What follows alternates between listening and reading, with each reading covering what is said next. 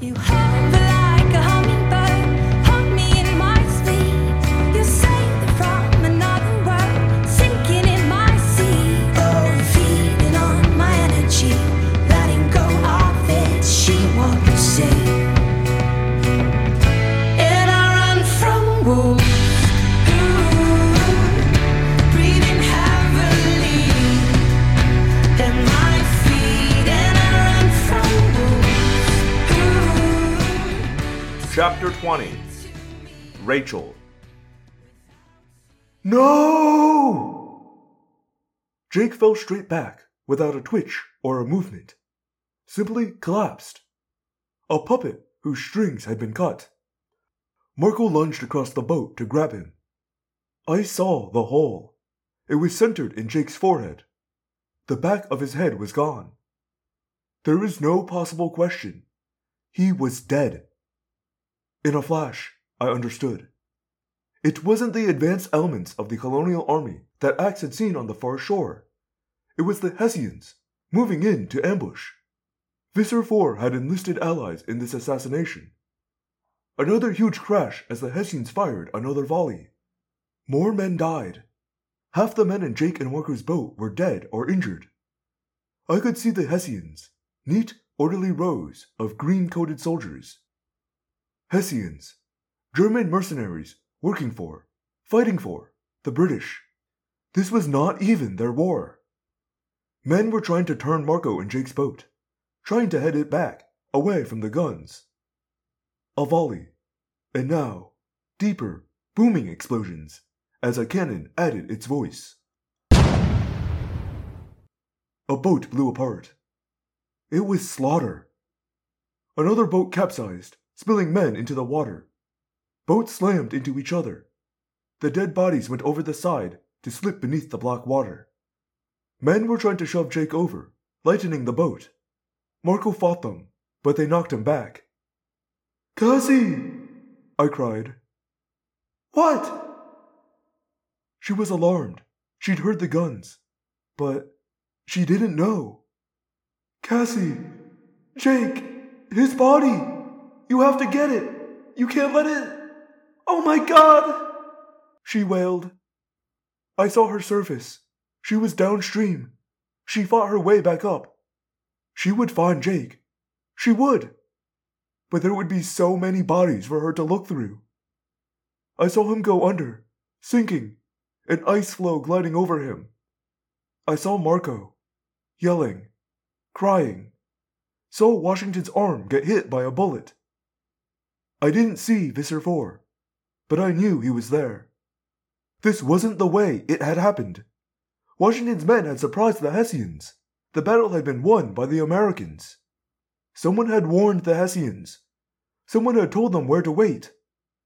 My head was swirling. All so impossible. Jake, impossible. "Save Washington," I said. "What do we do?" Tobias asked. "Do? I didn't know." "Attack!" I blurted. "The Hessians! Attack them!"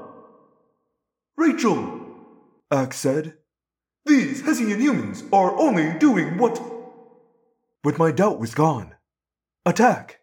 Yes. "They killed Jake," I snapped. "And they're trying to get Washington. They could kill Marco. They die. Do you hear me, Andalite? They killed your prince. Do your duty." Chapter 21. Axe. Tobias was in his own hawk body. I was in my own Andalite form. Cassie was in the water. Rachel in the air. Marco was in a boat under fire. And Jake, my prince, was dead. Only I was in a position to attack the firing troops. Only I could avenge Jake's killing. I ran through the woods over muddy ground, slick from falling ice. The trees were dark. Thorns and brambles ripped at me. Krayak had taken his payment. But that did not mean the dying would end. Was Rachel right? Should I attack these humans? My form alone would breed panic among them. But they were professional soldiers. Some would break and run. Others would not.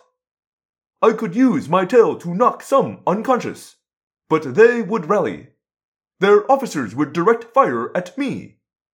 Unless I could remove their officers quickly enough, I would have to kill.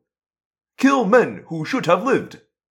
Not only take lives, but wreak havoc throughout human history. But wasn't that already happening? This battle should never have taken place.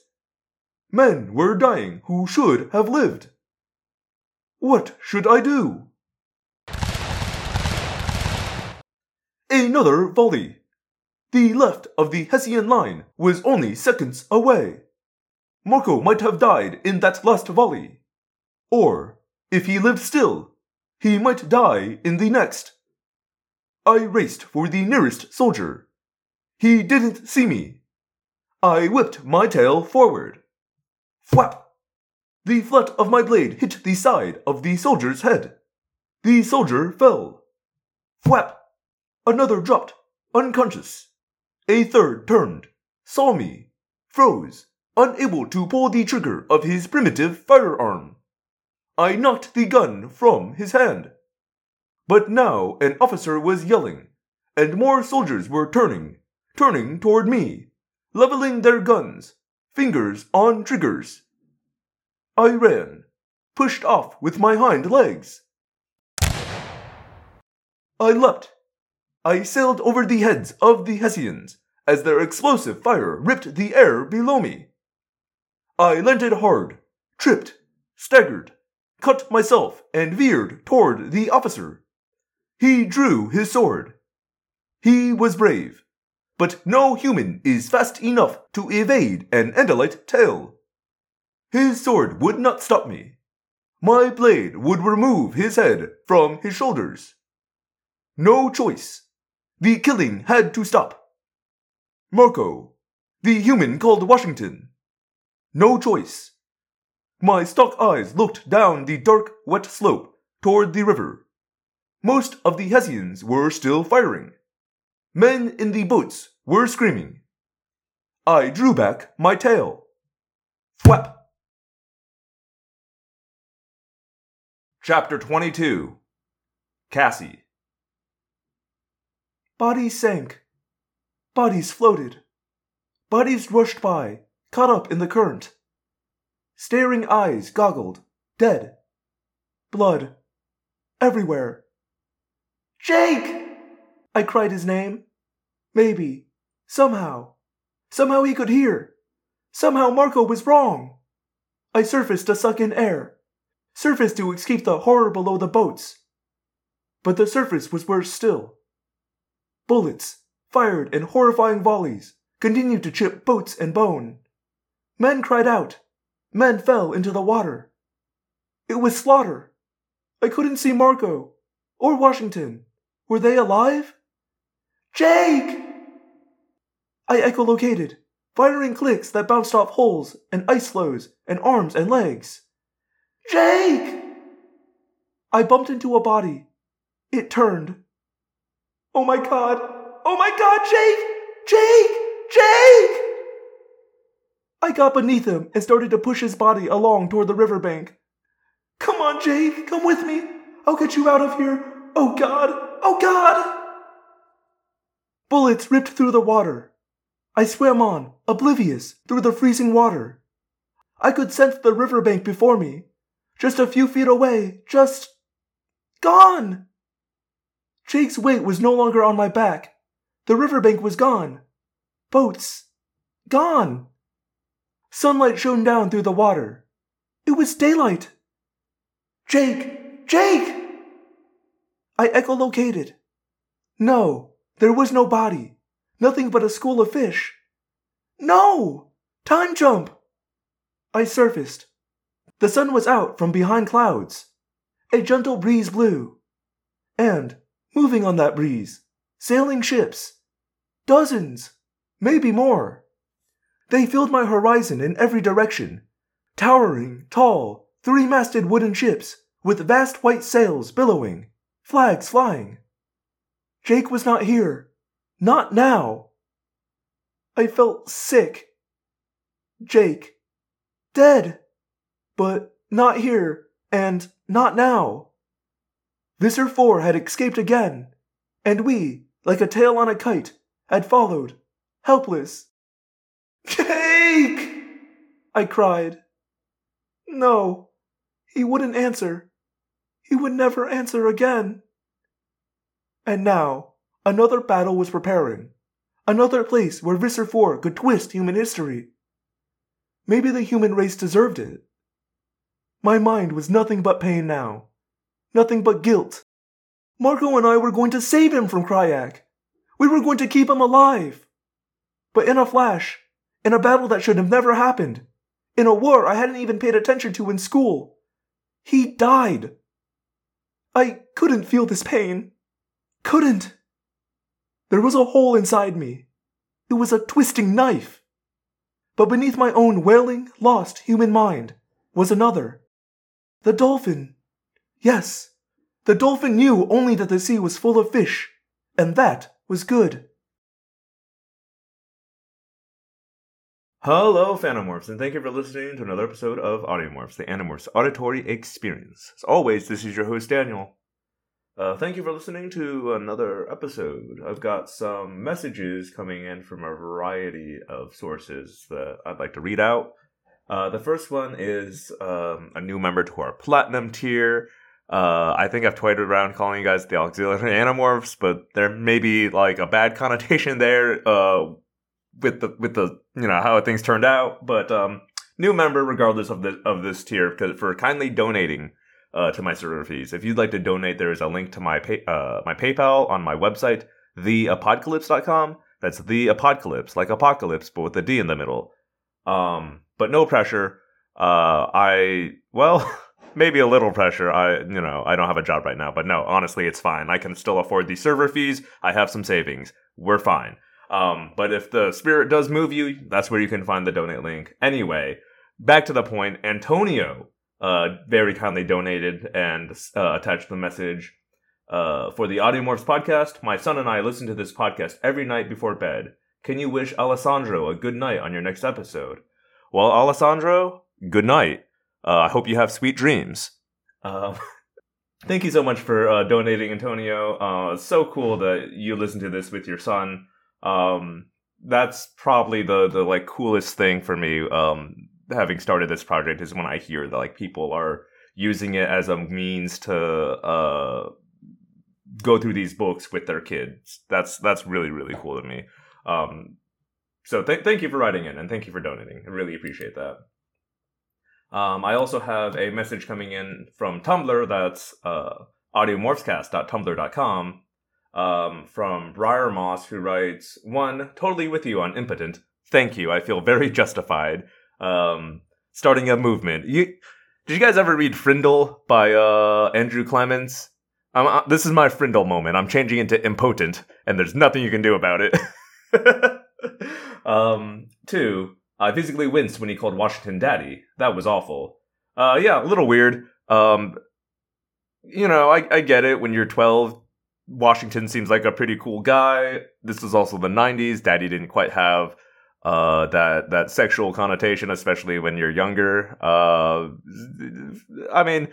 It's for me in the same category as the way all of them describe going to hang out as hooking up.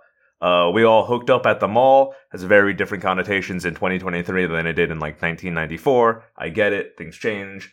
Also, shout out to the Deep Space Nine writers who named a military rank of an alien race thought, having no way of knowing that, 30 years later, it would enter the common lexicon as something very different. So thank you for writing in.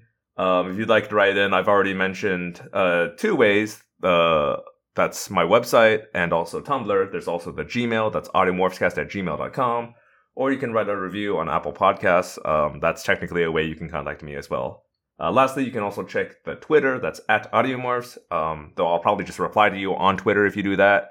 But that's also where you should look if I'm ever late uploading an episode. Right now, they should be coming out pretty on time. I don't got a lot going on. But if they're ever late, I'll have a reason up there. I think that's all I have. Jake died in this one, huh? That's pretty crazy. This is kind of my problem with the Megamorphs as a whole, is that they are within the timeline of Animorphs, so they like canonically fit into certain parts in between books, but very often don't actually have a ton of impact on the overall narrative, right? Because it's always like a time travel thing, or the first one was like just sort of an extended book, right? It was just like kind of a monster of the week, but it went on forever. But, you know, still cool to see the characters, how they would react if one of them were to die. Obviously, I think it's not a spoiler to say that somehow Jake's coming back. But I like this more because it, I think when these kind of stories where it's like someone dies, but it was all a dream, or it was a simulation, or this or that, for whatever reason they come back. I think what makes those moments effective instead of cliched is when you focus on the character beats, right?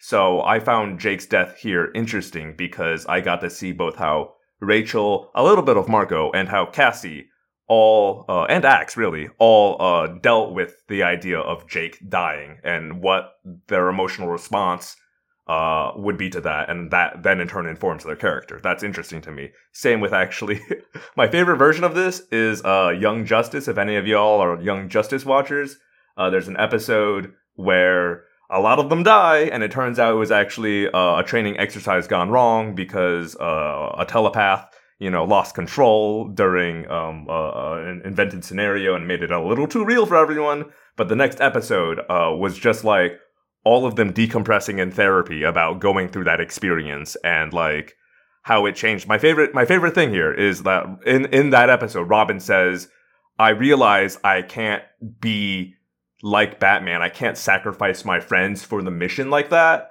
And it made him realize that he doesn't want to step into Batman's shoes when he outgrows this Robin mantle, and that's why he becomes Nightwing, which I think is such a fun, cool take on why Dick Grayson moves away from being Batman's protege.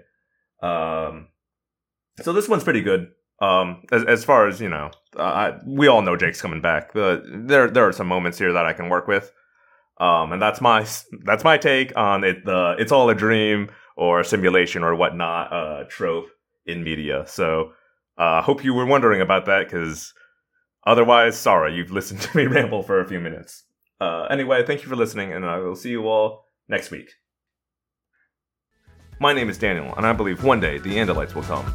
Until then, we fight.